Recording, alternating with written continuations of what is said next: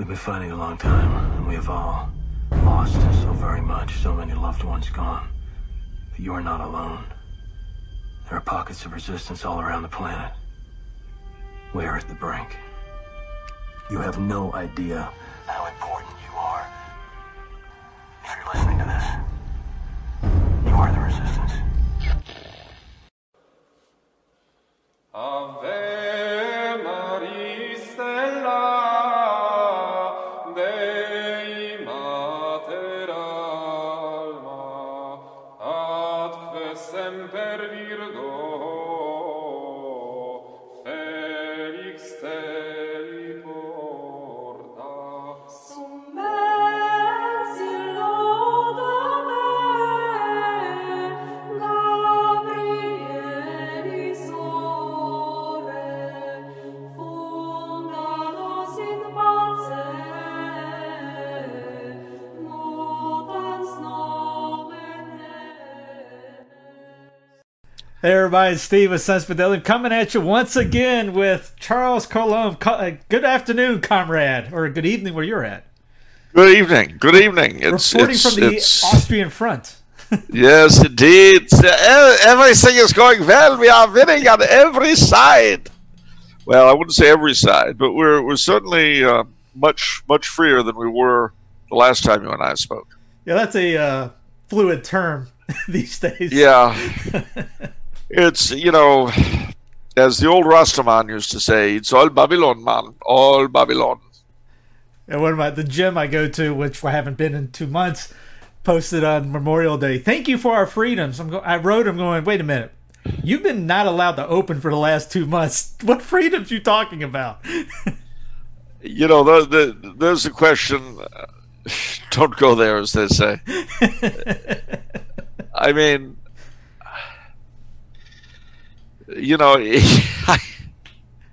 honestly, this has been a sign of contradiction in the rise and fall of many in Israel. You're certainly seeing what people are made out of. You're seeing, as far as the clergy go, you see how some of them go through hoops to try to get their people as many sacraments as they can. Mm-hmm. How others treat it as a sort of mini vacation. Mm-hmm. And that's something that should not be forgotten afterwards. Similarly, your bishop's policies should not be forgotten. Your governor's policies, your county supervisors, and your mayor's policies. Mm-hmm. These all need to be remembered. And I have to say that one of the things that I have really been annoyed by is the politicization of the whole thing, mm-hmm. in the sense that if you're quote-unquote conservative, you've got to be in favor of immediate and complete release for everybody. If you're quote-unquote liberal, you've got to make sure everything's locked down and nobody can breathe. The problem with that is that it kind of gets in the way of what's really happening. And I don't know that anybody really knows. Just to give you one example, I've been saying that Sweden is our control group. Well, a doctor friend of mine reported to me that their infection rate had really spiked and gone way up. But then the week after that, the Prime Minister of Norway said that he wished they'd followed Sweden's example. Mm-hmm. So, politicians being politicians, whether they're church or state politicians, I think they'll all go to their graves saying that whatever they did was absolutely the right thing. And that's why you should support them and either vote for them and or give them money. Whether or not you choose to do so, of course, is entirely your own affair. But nevertheless, I can promise you that sooner or later, despite everyone's best efforts, this thing will pass. And in all likelihood, the vast majority of us watching this right now will still be around for when it passes. I do want to make a shout out to that handful of centenarians around the globe who apparently, having been struck down with the Spanish flu when they were little and survived it, was struck down with the coronavirus and survived it. There are like 8 or 9 of these people I've heard of worldwide. There may be more. I'm sure there are more. Yeah, you posted that one with the lady with the Bud Light. I'm going, they couldn't get her a real beer? No, no. Well, it's probably all they had, But I mean, yeah, the lady with the Bud Light, the Italian soldier. Yeah. There have been several of these guys that and gals that again, they were infected with the Spanish flu when they were babies or toddlers. They survived that, went through all the hell the world faced after, and now, literally in their golden years, are stuck with this nonsense and recover. There should be a special order of knighthood for those people. I don't know what you'd call it, but there should be a special UN decoration. Just don't get them a T-shirt. No T-shirt. A medal, something better than light beer, though. I mean, that's just sad. But seriously, though, other than that, the rest of us will get through this in all likelihood. So that leaves the question, what now? And I think that there needs to be, on the part of all of us, a real re-examination of what we do with our lives, where we are, and all that. I don't mean to say we should all go through midlife crisis, dump our wives and buy Jaguars. That's not what I'm talking about. But I mean, we if you have need an to extra think. one, I'll take one. Well, what, extra wife or extra Jaguar? Do I look like a Mormon? Jaguar. Thank you. Anyway. Trying to get me in trouble here, Charles. Well, I don't got no extra wives. I don't have any, so I don't have any Jaguars, so I'm completely safe. I don't even have any live Jaguars. But no, do you like cats? Yeah, hey, take a look at my cat. It's a little cute little guy. Yeah, I know. The thing with my mom, she'd ask people, "Do you like cats?" And they'd say, "Yeah, breast or thigh." But she liked to. Well, never mind. She did like to tease. It skipped a generation. I'm perhaps the only one in the family who doesn't. But at any rate, I do digress. No, but I'm quite serious in that we need to ask ourselves, where are we putting our energy and our time, and what is, above all, what are we actually trying to accomplish? Now, several things will perhaps have been made clear to people who've gone through the pandemic. One is that for a lot of people, they will not be happy with the way the church did things during the pandemic. Now, whether or not the shutdown was justified, there are two things that have to be borne in mind. One is that in any jurisdiction where abortion mills were kept open and churches closed, the civil authorities have to be held to account for that, some way or the other. You got to make them pay. You really got to make them pay. The second is whether or not the ecclesiastical authorities in such places protested keeping the abortuaries open and the churches closed. And the second, regardless of whether or not it was prudent to keep the churches closed or not, if the pandemic is being used to force people to receive communion on the hand, when any number of experts, including the ones hired by the Archdiocese of Portland, Oregon, have certified that there's no more or less risk either way. If anything, you've got more of a risk of picking up a second infection off your hand, or passing it on to the priest, perhaps. So, there one can only see an attempt by the elderly losers of another generation to force Orthodox Catholics to their will, and using the cowardly, horrific tactic of employing the panic around this pandemic to do so. I have very little respect for people who would do that kind of thing. It's one thing if they really believe it, and perhaps some of them do. But if this, to those for whom this is just a cynical tactic, may God give you what you're asking for. In this life, preferably, and not the next. Yeah, that's what I told my wife, that everyone will have to answer before I'm that sorry? judge. That's what I told my wife that the other day, saying, nope, we'll have to answer before the judge on that one. Yep. So that leaves us the question, what is to be done? Well, whatever you may think of your local clergy, your local diocese, you are still obligated as a Catholic to evangelize. Now the question is, how do we do that? I will leave aside the question of what it is you're bringing them to, because of course you don't know what the church is going to look like in a month or a year or a decade. We'll set that aside for the nonce. Rather, we have to bear certain things in mind. One, we still have to evangelize. Two, a lot of our communities are going to be badly hit by the economic results of this pandemic and its attempted suppression. So what to do? Well, I'll tell you. A lot of us, especially in today's internet age, are not really sufficiently present in our own communities. We really aren't. Typically, what a lot of us do is we go to work in the city, whatever the city is. We go to work, we come home to our suburban apartment or house, sit in front of the television or the computer screen until it's time to pass out. Well, you do that 5 times a week, and then on the weekend you actually live, and if you've got a wife and kids, maybe take them somewhere. That really is not the best way to do things, in my humble opinion.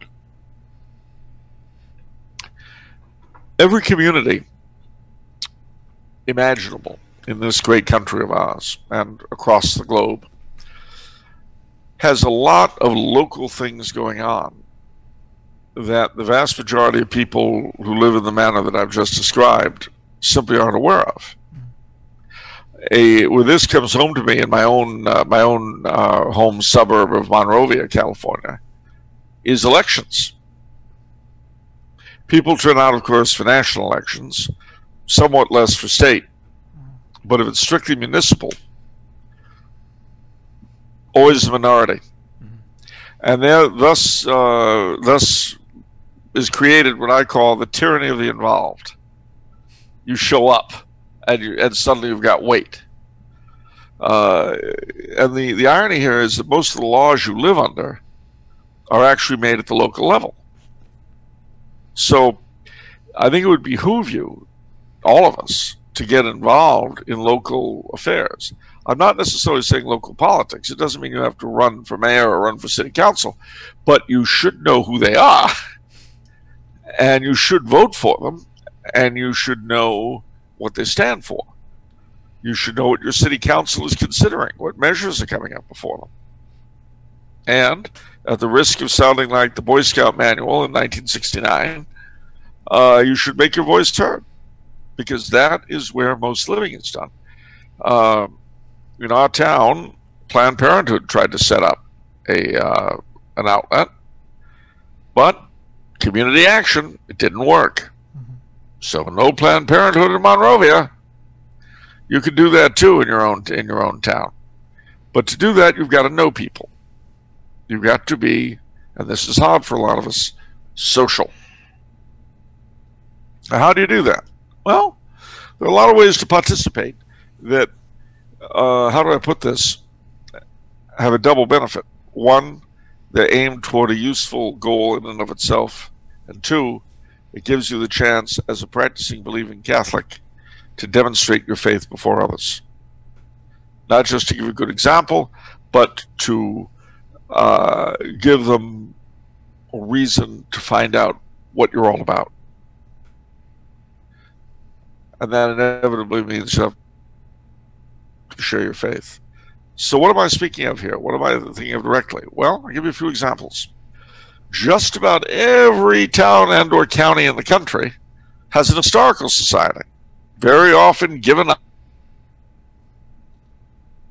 up to the maintenance of some local house museum. You know how it goes. At some point, 20, 50, 100 years ago, the last heirs of Judge Beasley, one of the founding members of the community, and very, very famous in the 1890s, he died. His descendants eventually leave the house to the historical committee, who was stuck trying to keep it up, and inevitably turn it into a museum of local history. Wow. This is a good thing, and this is an opportunity. It's an opportunity to get to know your town better. It's an opportunity to work with like-minded people. So volunteer for these local historical societies, these local historic museums. More than that, study your local history. Find out who the pioneer Catholic priests and settlers were. And if at some point you're in a place where you can have like masses and stuff, arrange for a requiem mass for Judge Beasley. Turns out he was Catholic. Have a requiem mass for the man, and invite all and sundry. And the same is true with all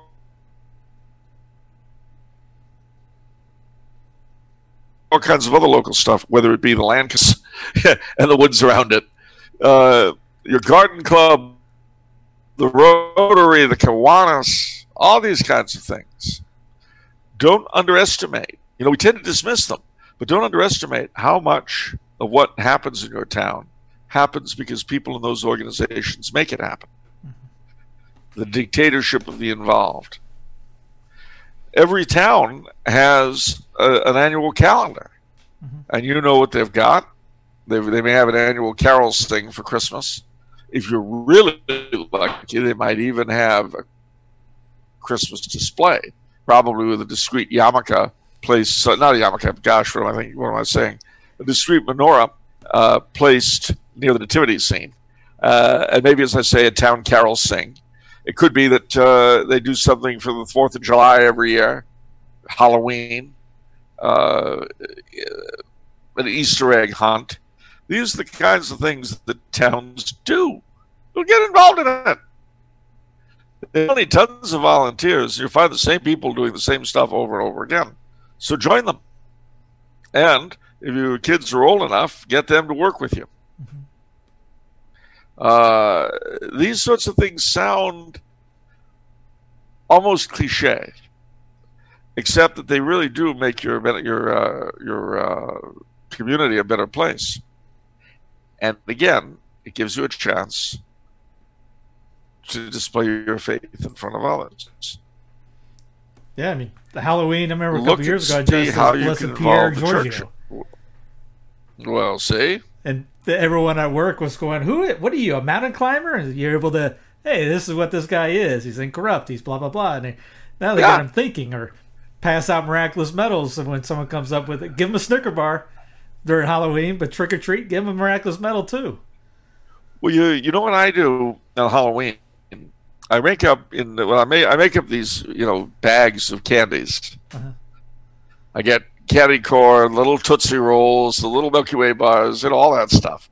But I print up a bunch of little notices saying that the original purpose of this was souling, and people would go door to door and so on. So I ask for prayers for the dead of my family. So I turn their trick-or-treating into souling. Yeah. And believe it or not, some of them actually do it. I know because they come back and tell me they've done it. Yeah, because if not, if you give them, if you're mean to them or anything like that, they're going to say, yeah, that Catholic house down there, it's going to have a bad rep. But instead, you give them really good candy and a request to pray for your dead with, little things around it. It should be as pleasant as possible.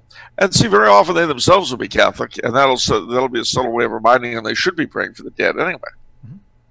So there's a lot you can do along those lines when you've got baptisms or confirmations or first communions in your family.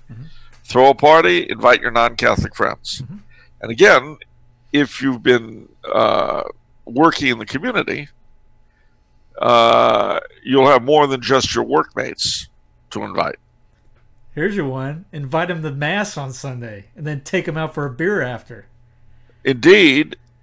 And again, if you have a requiem mass done for some local figure, that's something in particular you can and you could build a dinner around that. You Old Judge Beasley gets his requiem on Wednesday night, and then you'll all go to the Blanche Fleur restaurant. Yeah. Dutch treat, of course. The funny thing is, the smaller the town, the less they mind that. Mhm. I mean, the less they mind it being Dutch treat. I don't know why that is, but it's true. But seriously, take part in as many of these local things as you can, as you've got the time, because obviously everybody's different, and everybody's interests are different. You know, it might be that you're not interested in historic houses. That's fine.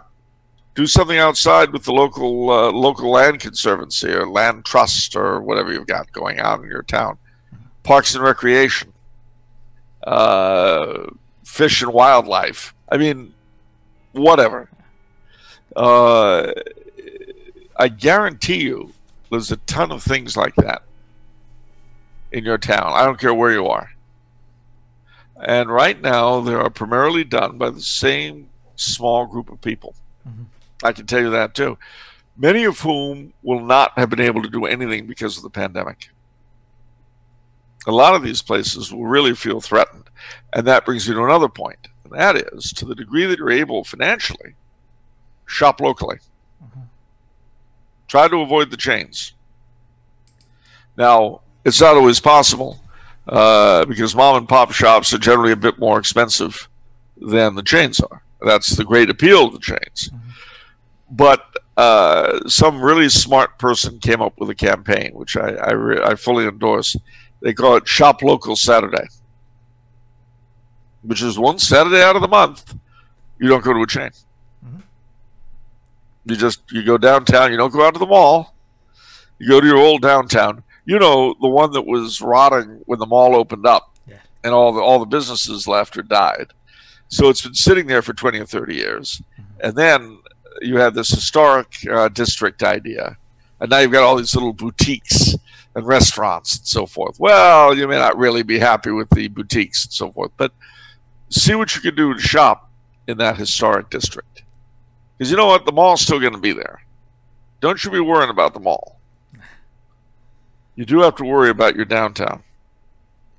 That you do have to worry about. And again, same.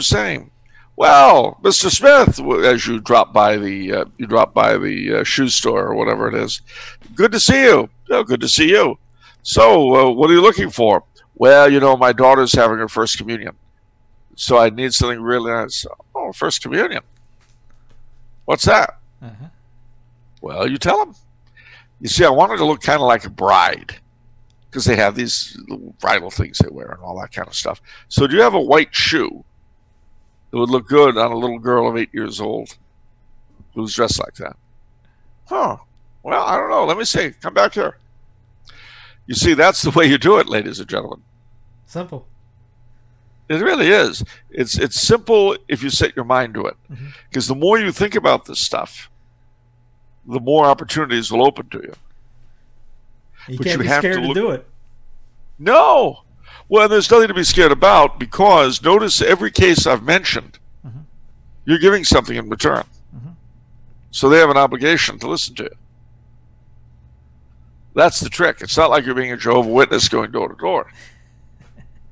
You are literally in a position where it's a quid pro quo. Mhm. You know, sure, I'll dose at the Doc Beasley house every third Wednesday from 4 to 6. They always have weird hours because they're all volunteer. You know, yeah, I'll do that. I'm wondering. I know we let the place out for weddings and so on. You think I might get a discount on my son's confirmation party? Well, yeah, sure, but what's a confirmation party? Mhm. There are ways and there are ways. And then, of course, again, you know, if it so happens that Judge Beasley was a Catholic, you'll actually have insights into him that the other members of the society don't have. You know, yeah, I always wondered why he spent all that time in Rome in the summer of 1888. He'd gone on pilgrimage. Well, what's this? Oh, my heavens. He brought back an Agnus Dei. Oh, is that what that is? You know, we were all wondering. Weren't we wondering, Dora? Yes, that's just what we were doing. You never see a little wax cake with a lamb on it. I didn't know what it was. Brought it back from Rome. We've got the note, but what it meant, we had no idea. You see, you'll have insights into things. They won't. That's important. I must say, too, frankly, having gone to places like that all across this great country of ours, you never remember the details. At least I don't. But you know what I do remember? Is the enthusiasm of the docents. Because, you know, they will tell you these stories about these places to the nth degree, and you know they absolutely adore them. You know, and here you see the wood on the rails of the stairway. Well, that there is Indian mahogany that was brought back by Judge Beasley's great uncle, who had been a clipper captain in the China trade. And he brought that back, and it was in the original house in Salem, Massachusetts. And when that was going to be torn down, the judge went all the way back to Massachusetts and rescued it. And as you see, put it up here. You'll be looking at this stuff, you're like, okay, that's great. But they're absolutely excited. It's a good thing. It's not a bad thing. The trick, because today, you know, no one's excited about anything. No one has any love or enthusiasm. I'm exaggerating. Even before this. Oh, long before. Yeah. So when you meet these sorts of people, they do have it. They do have an enthusiasm. Well, they wouldn't be doing what they're doing. They wouldn't volunteer their time. So making contact with such people can be very stimulating in and of itself for you. Because don't forget, it is a two-way street. You will get as much as you give, I promise. You know, and if you do conservation work, you know, or you help out with the calendar stuff, or cultural stuff, or anything you like, believe me, ladies and gentlemen, you are going to be in for a good time, and you'll meet some very interesting people. Because I'll tell you one thing about people who are really into stuff that's not quite mainstream, they're very interesting. They're not dull. No. That comes out of a real enthusiasm for something you're not particularly interested in. You know how it is. And so you see here this rose. This is a Colonel Clampett rose. Now, there aren't many of these left anymore, but Colonel Clampett roses were all the rage in this part of the country about 120 years ago. And we've got one of the last stands of Colonel Clampett roses in this part of the state. That's amazing. It used to be everywhere. You look at the old pictures, everybody's got Colonel Clampett roses. But you won't see them like this now, except right here. And this is what, you know, even if you're bored stiff, there's a certain, how do I put it? Interest. Yeah. I mean, and any building or park or anything else that has a friends of group, they're worth checking out. You know, the friends of the Slackjaw Library. Yeah, and that's another thing. Libraries often have friends of organizations, and you know, if you're into books, you're into library work, do it. You'll meet other people who are into books. I think part of the problem is that for a lot of us, especially with a traditional background, we're not that used to interacting outside the community, our community. And the problem with that is that we are called upon to evangelize. We are called upon to leave our comfort zone. I hate that phrase. It's up there with consciousness raising. Yeah. Meet them where they're at. I'm sorry? Meet them where they're at. Yeah. And yet, sadly, sometimes we have to use these words because there's nothing else that really has the same meaning. So we do have to meet them where we at and it's like indulge I in caught some myself the other day. I consciousness. said, "Stay safe." I punched myself in the face. I know, right? I hate that phrase. I know, right? No, wrong. Like, It's like, yeah, you know? Gosh, there was a wonderfully funny television program about 25 years ago now, God help us, which you can see online, set in Los Angeles, called It's Like You Know. And it's the adventures of a writer from New York who comes out to L.A. And it's very, very funny. At one point, this fellow from the L.A. Times wants him to do a column. And he says, "But I hate Los Angeles." He says, "Yeah, I know. We're going to call the column L.A." And he says, "Do you have any kind of integrity at all?" He goes, "No." Now, what we're he just keeps on talking, and again the guy stops him like 4 minutes later. "Haven't you any integrity?" He says, "I thought I answered that. No. Now, can we get on?"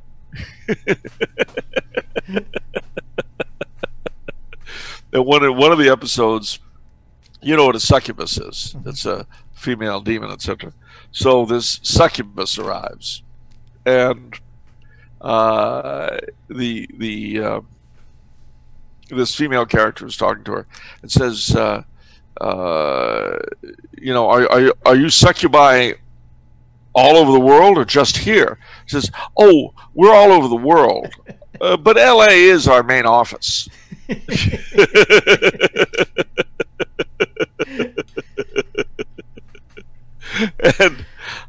And the funny thing is, nobody can say the word.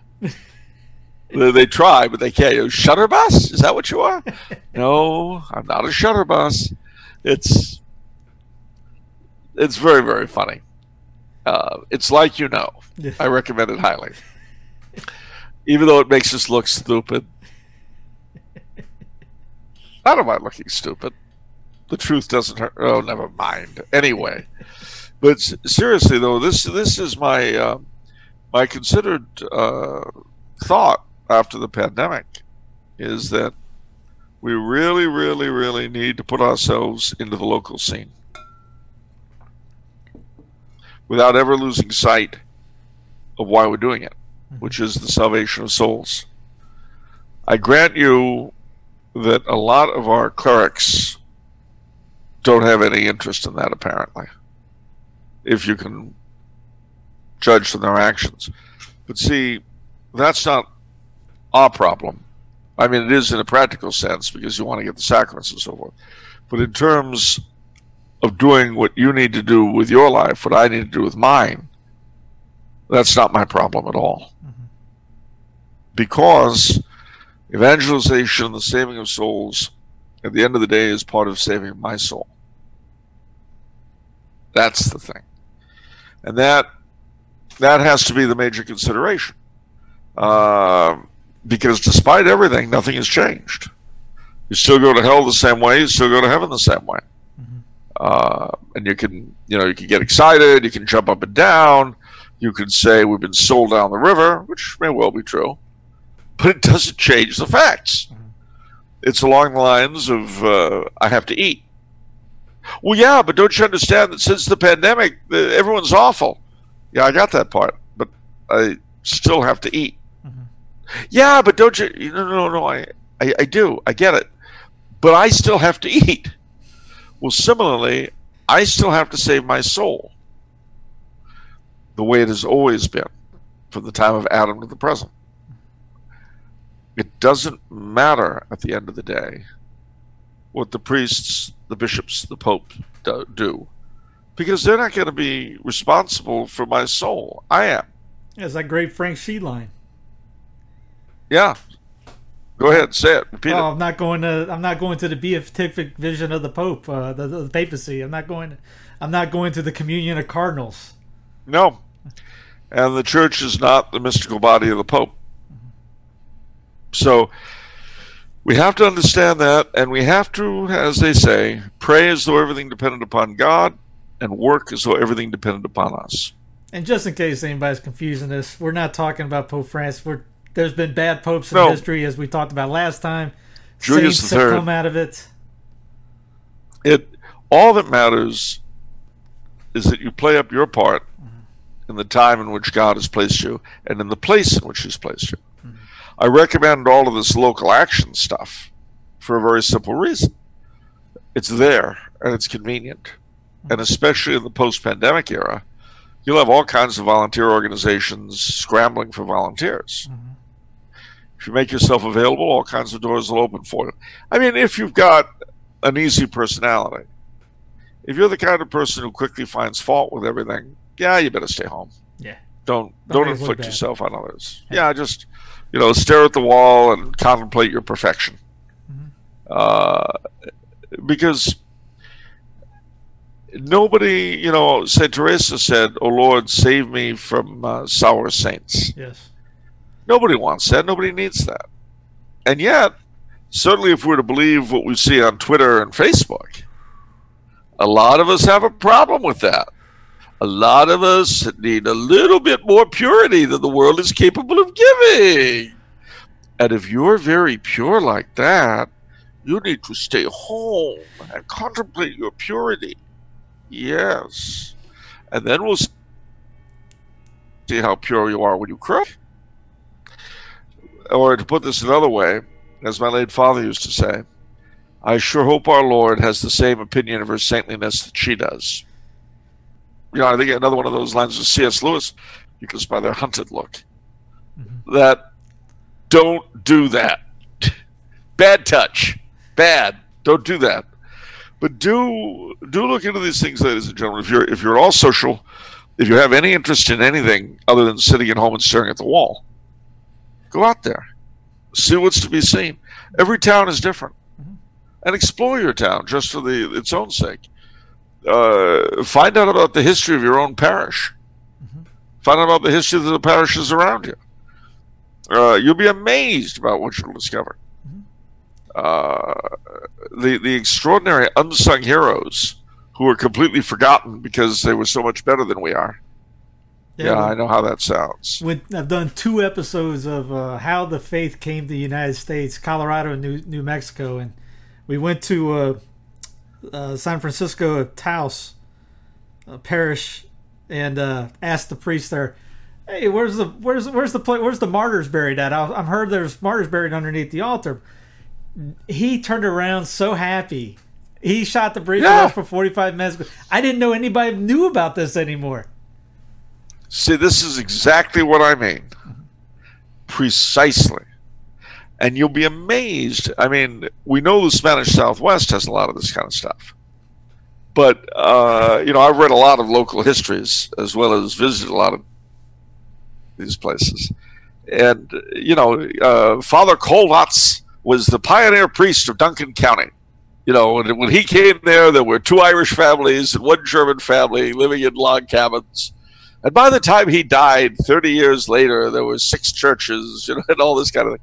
These characters lived all over this country of ours. And they need to be pulled out of obscurity and brought to the light of day. And then, again, this is the kind of thing where your local historical society can, A, be helpful, but then, B, would also be interested. Now, that also means you'll have to learn a lot about a lot of things you're not that interested in. You're probably not interested in the fact that Reverend Absalom Jones gave the first Methodist sermon west of Wisconsin in your hometown. Yeah. But it's interesting. And if you expect people to be interested in your stuff, you've got to show them some interest in theirs. But it also tells you about the town itself. Why were the first Methodists, the first settlers Methodist? Where did they come from? There's a story there. There always is. I don't know if you know. Garrison Keillor's mythical hometown of Lake Wobegon. No. Well, he did a radio show for many years called Prairie Home Companion. Now, Keillor is kind of a leftist, but I love his work, despite his politics. It's very, very funny and very Minnesota in the immediate, very Midwest in a larger sense. So he's got this town. They're all either Norwegian Lutherans or German Catholics. And again, it's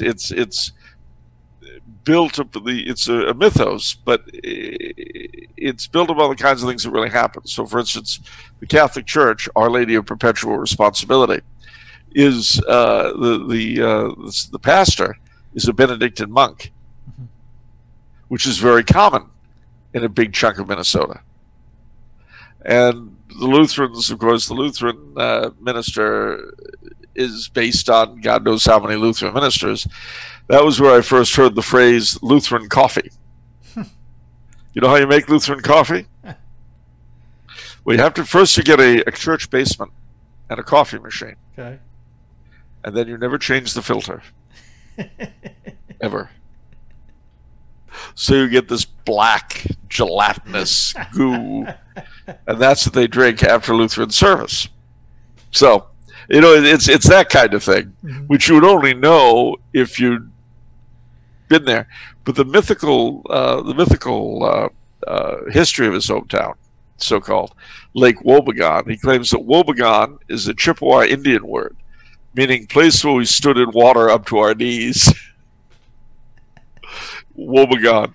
And the original settlers were Unitarian missionaries who came out from New England, but the mission failed when a French Canadian seduced and married one of the missionary chicks, and that was the end of the Unitarian missionaries in Lake Wobegon.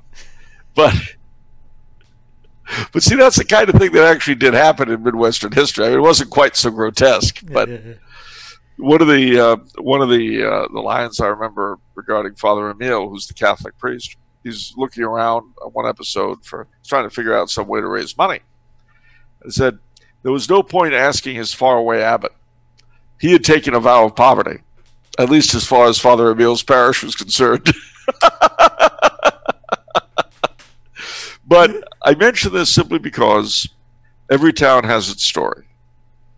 And in the vast majority of towns, there's a Catholic element. Mm-hmm. Now, if there isn't, let's say you move to some part of the South where there haven't been Catholics in the beginning until, I don't know, maybe you got there. Or until World War II, when they opened up the air base, and then suddenly there were Catholics when there never had been any. Mm-hmm. You know what? That's part of the history. And you can find out who the first Catholic post-chaplain was. Mm-hmm. And have a Requiem Mass said for him and invite all the members of the Historical Society to it. This is what I'm talking about. And it takes creativity, takes a lot of thought, but apply yourself to it because this is missionary work. It's evangelization, and that's the way you need to look at it as. The fact that a lot of it will be entertaining and informative and enjoyable, well, that's okay too. That's not a bad thing. Make sure you have wine and other drinks for people too to enjoy themselves. Oh, absolutely. Absolutely. As St. Francis de Sales put it, you draw a lot more flies with honey than vinegar. Mm-hmm. And remember, ladies and gentlemen, there's a very simple way to figure out how to be an evangelizer. Be the kind of individual you'd like to spend time with. Be the kind of person you'd like to hear talk. If you do that, there'll be somebody who will respond. Because there are a lot of different sorts of people out there. And even if you consider yourself the most boring person in the room, I promise you, get you in with a bunch of other people, there'll be at least one other person as boring as you are. And believe me, you'll find each other. You really will. There's no doubt in my mind. Absolutely. You collect tennis balls too? Yep, I do. I've got an incredible collection of tennis balls. I have one signed by Jack Laudner. The Jack Laudner. No, I've never heard of this person. I made up the name. It doesn't matter. Yep, 1938. He signed the tennis ball, and he gave it to my grandpa. Oh, my gosh. Can I touch it? You know, and that's the other thing you should also bear in mind. Pursue your hobbies and join organizations for people with that hobby. Join literary societies if you're a big reader. You know? If you're a huge fan of, I don't know, Edgar Rice Burroughs, join the Edgar Rice Burroughs fan club. I mean, do stuff. Or start one. Exactly. Do stuff.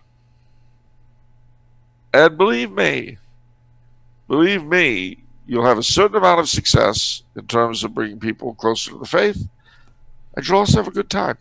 And you'll do something objectively useful, all on its own. 3 things, ladies and gentlemen. 3. That's pretty neat. So that is my sermonette for May 29th. And speaking of May 29th, which is today in real time, several important things happened today. I wouldn't want to sneak off without letting your audience know. The past is prologue. Indeed, indeed. First and foremost, something terrible happened today. May 29th was the day that Constantinople fell to the Turks in 1453. And dying with his troops was Blessed Constantine XI, Emperor of Byzantium, the last Eastern Roman emperor, and he died in communion with the Holy See. That's why he's a blessed. Mm-hmm. So, say a prayer to him if you feel besieged. He's been there. He knows. The second thing that happened on this day was much, much happier. Because May 29th is Oak Apple Day, Restoration Day in England. Mm-hmm. This is the day Charles II took the throne of his fathers, and the evil regime of Cromwell came to an end. And bad as it was for Anglicans, Cromwell's tyranny was much worse for Catholics.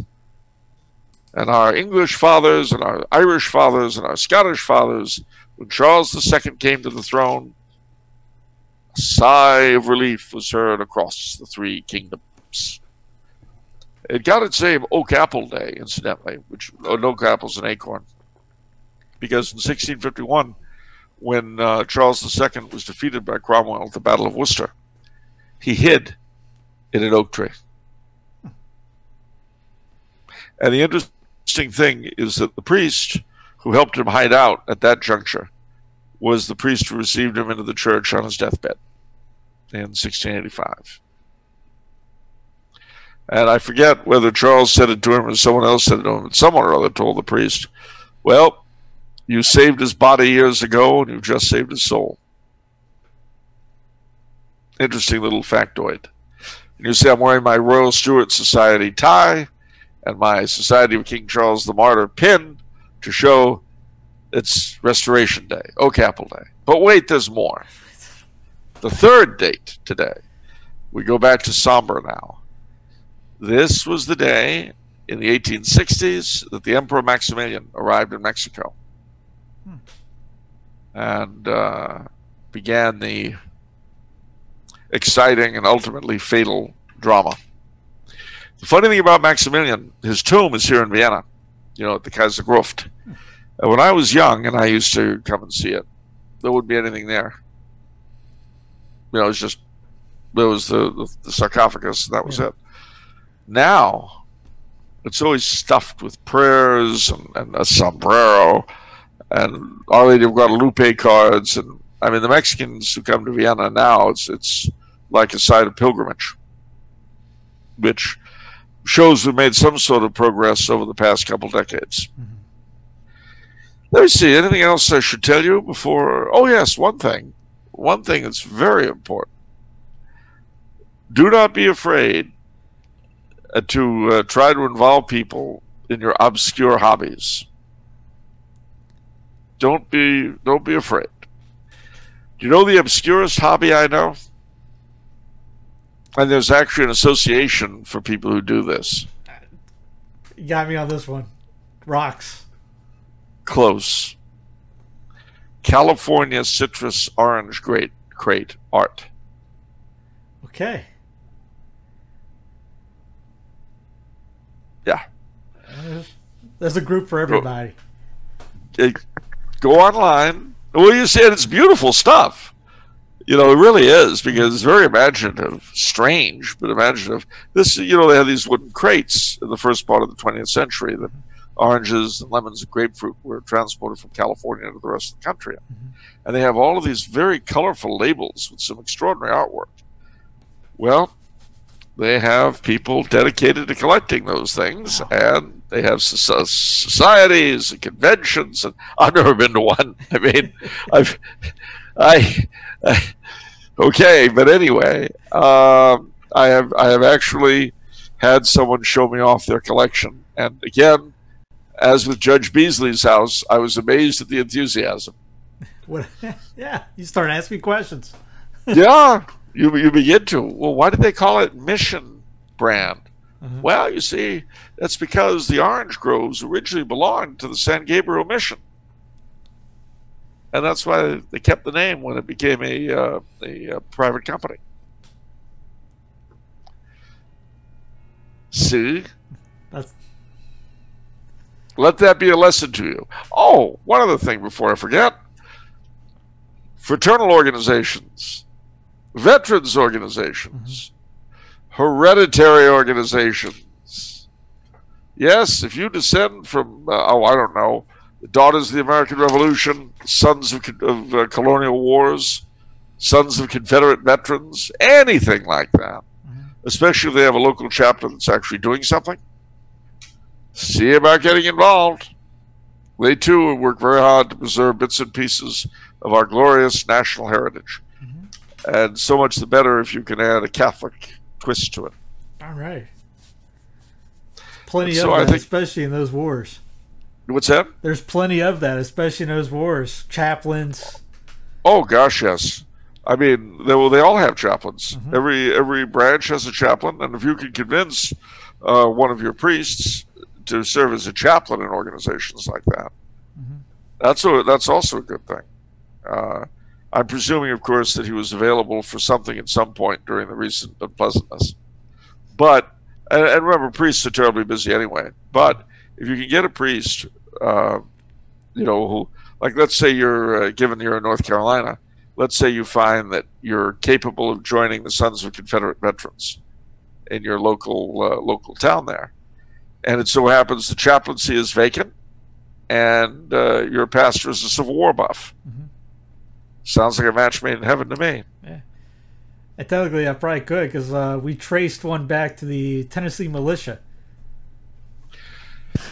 Look up the organization, see if you can join, and if they've got a local body and they're doing stuff and all that, jump on in. It's all of this contributes to the health of your community. And remember, grace builds on nature. If you want your community to be a Catholic community, it's got to be a healthy, thriving community to get there. Yeah, do something for it. Yeah. Can't just want it. Exactly. That is a great idea. Something. I wish somebody would do it. Well, I have to admit that I did my best to put this into practice when I was living in LA. It's true. And I had a lot of, I joined several local organizations that did different things. And I'm very glad I did. I met a lot of really great people. Here in Trumau, of course, schooling and writing pretty much keeps me busy. But if you've got the time, especially if you're retired or your kids are at school or anything, you'll enjoy it. You'll meet new people, get out of the usual rut. It may cut in on your TV or computer time. But above all, you mustn't do what a fellow I knew used to do. If he wasn't at Mass or at work, now he was a father and had kids, that he was sitting in front of the TV watching old John Wayne movies and drinking beer. Don't be that guy. Don't be that guy. The past will take care of itself, and it'll always be there for you. The present and the future are what need you now. And that's pretty much my sermonette. I was just thinking, if you do want to do that and have a beer, invite people over. Make sure you got the rum book by Charles. Maybe Drinking with the Saints. Somebody might open that up. Well, you could do that, and you could show movies that'll sort of push them. I mean, Song of Bernadette and the Miracle of Our Lady of Fatima, maybe not so much, but you could find a really good movie with Catholic characters. especially if you've got an historic thing, like if you showed a film like Saving Private Ryan or whatever, where there are Catholic elements in it, you can explain them. Gangs of New York. Yeah, I remember watching what was that that last Exorcism movie with Anthony Hopkins. Oh yeah, I can't remember the name of the darn movie right now. But invite people. I was sitting there with people over Boston for friends, it. and they would ask me throughout the movie, Of course. "What's this about? Of course. What's this about? What's this about?" Yeah. Use that. Remember, ladies and gentlemen, every non-Catholic you know has a soul, even if they're related to you. And so, they're in your life for a reason. Don't waste it. Yeah. And go out there and meet people, do things. Don't lose your humanity. Yeah. And again, do what you can for your own section. That's all you can do. I was made acquainted this past week with a phrase I'd never heard before, a word I'd never heard before, which was glocalism. And, it's a play off the really annoying phrase, think globally, act locally. Mm-hmm. But annoying as that phrase is, it's actually not untrue. Because as Catholics, we're part of a worldwide religion with local expressions in every nation. Mm-hmm. We have to have the worldwide aspect always in front of us. And at the same time, we have to be deeply rooted in where we are. And then in between, there are all sorts of structures, the state, the nation, and so forth. So, yeah, ladies and gentlemen, there's a whole world out there to evangelize. Do it and have a good time while you're doing it. Just on what you just said, my channel and your channel, we reach all over the planet. But where you're at when the channel's not there, when you're walking around the streets, you got to worry about the local area. Well, I mean, we can talk all we like, and we do, oddly enough. But there is no substitute for a real person. Mm-hmm. You remember the eunuch of Queen Candace of Ethiopia? Yeah. I need someone who shall explain these scriptures to me. He needed someone to teach him. And that someone was Philip the deacon, who got lifted miraculously and dumped in front of him. That's Acts chapter 8 for all you Catholics out there who don't know what the chapter and verse is. But it's an important story. Yes. You can look at everybody, all the non-Catholics you know in your town, as so many Ethiopian eunuchs. Mm-hmm. And you as Philip. Think back to how you got to be where you are right now, and it will seem extremely unlikely that would ever have happened. Almost always. Mm-hmm. So you can take it for sure that just as with Philip, God pulled you up by the hair and dropped you where you are. So respond to it the way Philip did. Well, he's Charles Colomb, everybody, again. And Mondays is the show. What's the name of the show again? It's called Off the Menu. Off the Menu. Sorry, Vinny. Oh, don't worry. He'll pay you back. Yes, You'll be interested to know that there was a special Off the Menu done yesterday, which should be online now. Really? No. Well, what happened was we got 12 questions from a patron. And so Vinny decided we should just answer them. Good enough. And we did. And it was good. And I'm glad we did. I feel very, what's the word I want? Happy we did so. Good. Always an entertaining show, too. We try. God, we try. All right. Well, God bless you, old man. And God bless all of you and our fabulous studio audience. And we shall see you, I guess, next week. Possibly. If it all works out well. What's that? If it all works out well. Long as this pandemic keep going, long as we're under semi-lockdown, I'm not really going to be free of it until I can travel freely back and forth between here and the States. Yeah. But it does make a lot of difference being able to go out to restaurants, and again, that makes a huge difference. Oh, and make sure ladies and gentlemen, as soon as you're out from under lockdown, you hit all the bars and restaurants that you haven't been able to go to because they need the dough. All your neighborhood joints. Yeah, all those service industry people are getting killed right now. Oh gosh, yes. So if you could possibly afford it, ladies and gents, run down to Kelsey's or the Donut Cafe or whatever, and eat and drink a storm. I remember Dr. Woods, one of his podcasts, says he leaves a tip a little bit higher than what he usually does. Yeah, me too. Yeah, me too. I only have the one cafe here in Trumau, but I'm leaving larger tips now just because I know they need it. So, be kind, ladies and gentlemen. Be kind. I hate to say it, but reach out, And I hate to say we're all in this together, but we actually are. Well, our masters aren't, of course. Yes. I don't know what they're in. We all are in it together. We're all isolated collectively. So let's break that, and let's bring the good news of the faith to wherever God has seen fit to plant us. Amen to that. Appreciate it, Charles. You bet. God bless you all, and good night.